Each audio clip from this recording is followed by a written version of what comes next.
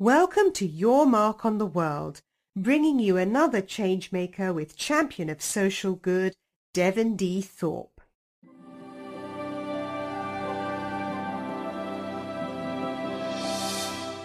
Hello, everyone, and welcome to the Your Mark on the World show. I'm your host, Devon Thorpe, and I'm a Forbes contributor covering social entrepreneurship and impact investing. Today's guest is Sister Carol Keehan, the president and CEO of the Catholic Health Association. Sister Carol, thank you very much for joining us this morning. My pleasure, Devon. Thank you. Well, the pleasure is all ours. Now, we're here to talk about the relaunch, the reopening, the rededication of your hospital in Haiti. Tell us a little bit about the history of the hospital there in Haiti before we talk about the rebuilding and rededication. Well, Devon, as you know, Haiti is the poorest country in this hemisphere. And this hospital had been there serving the people of Port-au-Prince and surrounding areas for over 100 years. A number of our members had been involved in little works in Haiti and bigger works in Haiti, including with the hospital. So a number of our members were acquainted with the challenges of the people of Haiti. And then we had that horrible earthquake, which killed essentially about 300,000 people. The sad part about that earthquake was it didn't really there was no need for those people to die. We had an earthquake a couple months later in Chile that was even stronger and killed 200.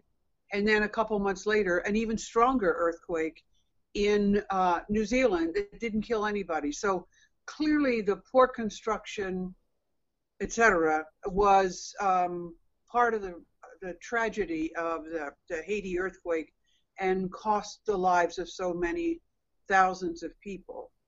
This was a hospital that many people in a very poor section of Port-au-Prince depended on, and suddenly it was devastated at a time when they needed it the most. It's just so painful to think about that tragic January day 5 years ago and the impact that it's had. Tell us about the process of getting that hospital rebuilt. How was it funded? How was it organized? How did you do it? Well, first of all, our members, as many people did, contributed to groups like Catholic Relief Services, the Red Cross, who were trying to keep people alive. Water, food, sanitation, etc. And then we realized that they were triaging in the courtyard of the hospital, but the long-term future was not only housing and food and water, but they needed a hospital. One wing of the hospital, tragically, had pancaked completely on itself. That was the nursery, the pediatric ward, and so you had mothers and babies and visitors and staff members who were pancaked in that and killed, but we couldn't even get in and remove the bodies. So it was a real tragedy, and the CHA board said, we have to step up to the longer term piece of this. And so our members, led by one of our former chairs, Robert Stanek, determined that they would go out and get pledges over a 3 to 5 year period for a little over $10 million so that we could work with Catholic Relief Services and the Archdiocese of Port-au-Prince and rebuild the hospital. And it's owned by the Archdiocese of Port-au-Prince. But at this point, what they owned was rubble. And so we worked on first raising the money and then forming a committee to help the people of Port-au-Prince and to help the Archdiocese rebuild well, not rebuild that would be crushed by the next earthquake, because we're foolish to think there won't be another earthquake in Haiti. And so we spent a lot of time with a special stewardship committee that did oversight. We had the plans looked at and revisited by experts in earthquake resistance. And so the quickest part was getting the pledges for the $10 million. The hard part was finding people who could do construction, getting the materials imported into Port-au-Prince, and then finding people on the ground there that could help be part of the construction of this kind of a project.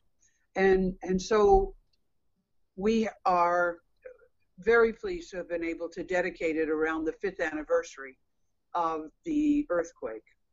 I imagine the challenges were almost overwhelming at times. I've heard from a number of organizations that have tried to build clinics, schools, hospitals, that it's very daunting, and many quit in the earliest stages. Can you help us understand some of the challenges that you had to overcome?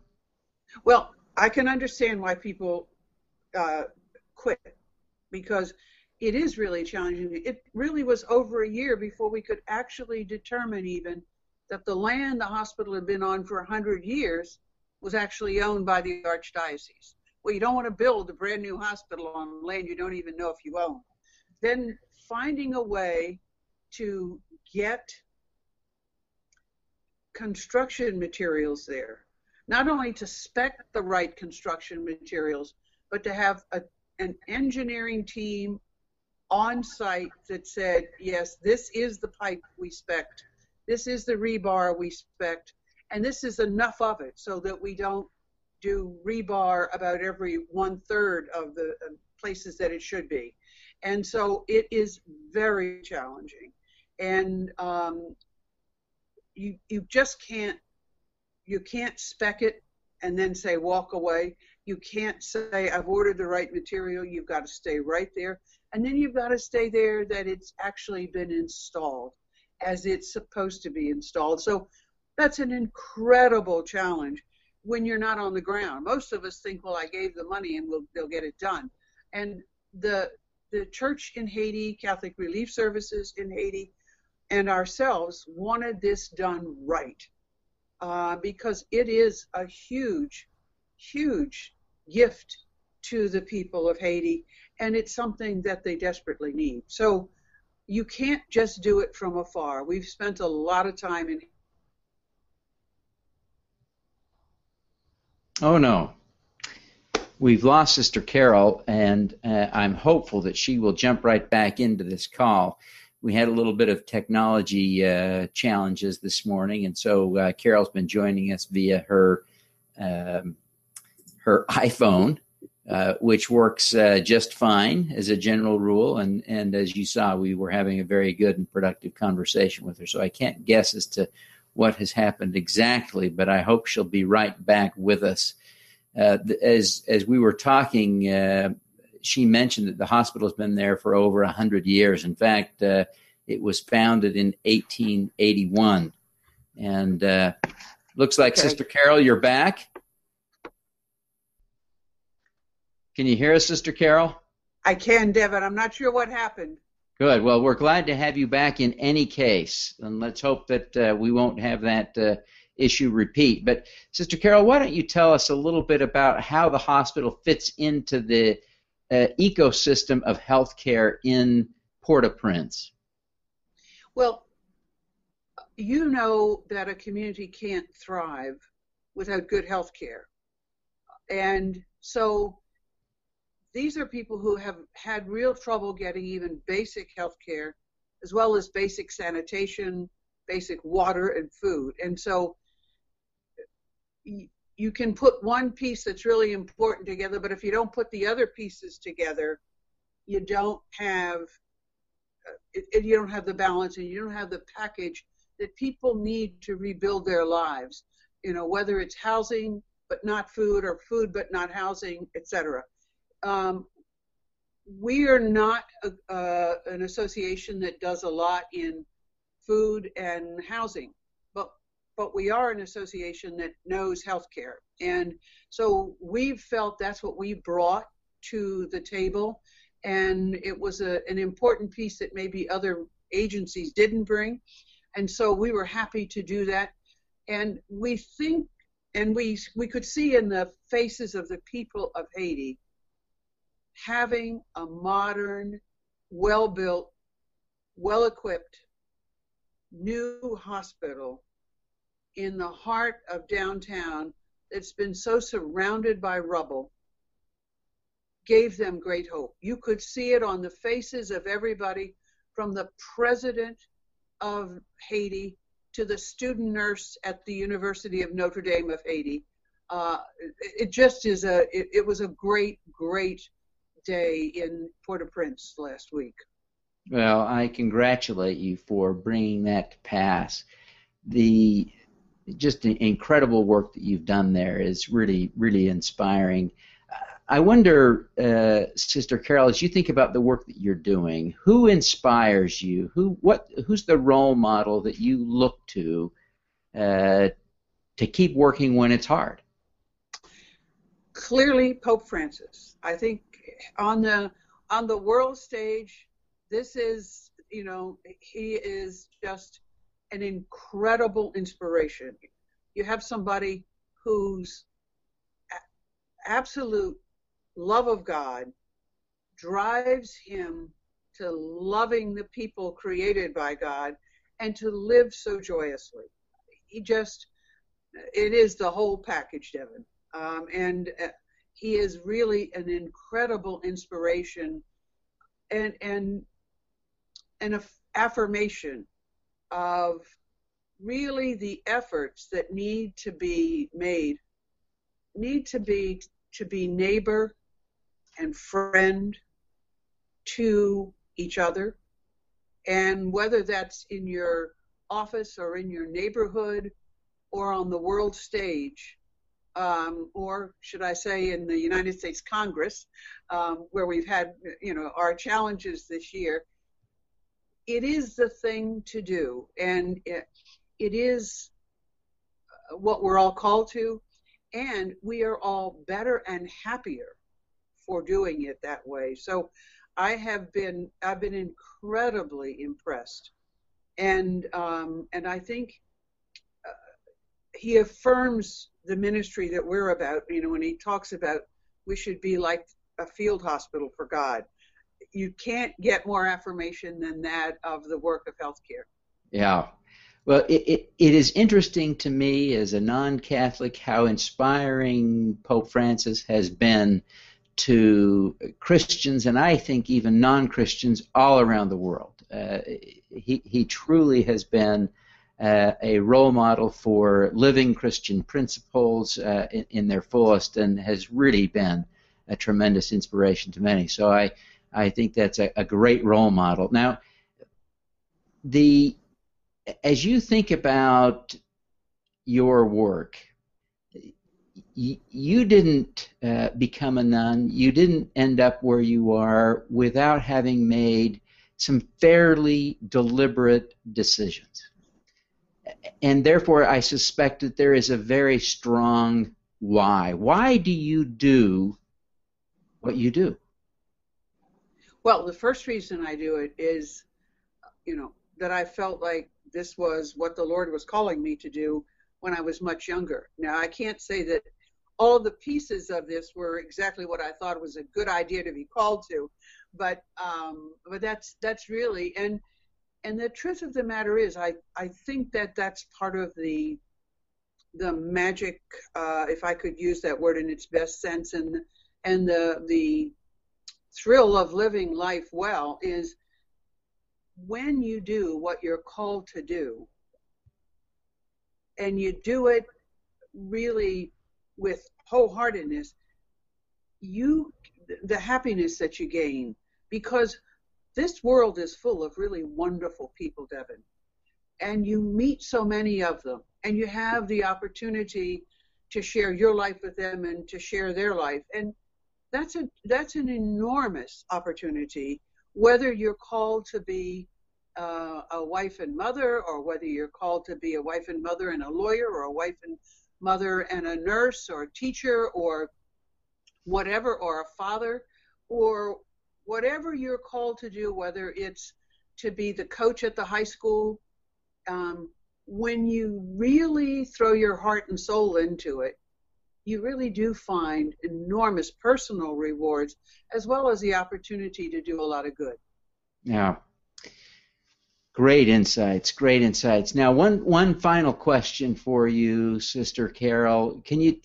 You've been very successful. I mean, you've reached kind of the pinnacle of your career. You are saintly and wise. Give us one good tip that we could all use to have more impact on the world. I think look at where you are, the gifts you have, and what can you do with them. And none of us is going to change the whole world, but you can change the world of that elderly woman that walks into the emergency room and knows that she can't get undressed quickly, knows she forgets her medicine. You can change the world of that mother who's pregnant and doesn't have any insurance or has a sick child. You can change the world of that kid in high school. You can change the world of business when you are the person in the boardroom that says, that might get us more, but it doesn't spread good business ethics. You know, we wouldn't have gotten into some of our bank problems and recession if we had had better thinking in the boardrooms. Boy, that is so true, so true. We can have impact where we are. That is just such a great reminder. Well, Sister Carol, thank you so much for being with us today. Before you go, please tell us how. I know there are listeners who want to connect with you. They'll want to learn more about your work. They'll want to support you, send you money. Please tell us how people can get in touch. Certainly, you can call the Catholic Health Association, 202-721-6015, or you can email me, srcarolk@chausa.org. Fantastic. Sister Carol, thank you very much for being with us today, and we wish you every success in the future. Devin, it's been a great pleasure. Thank you for having me. All righty. Let's do some good.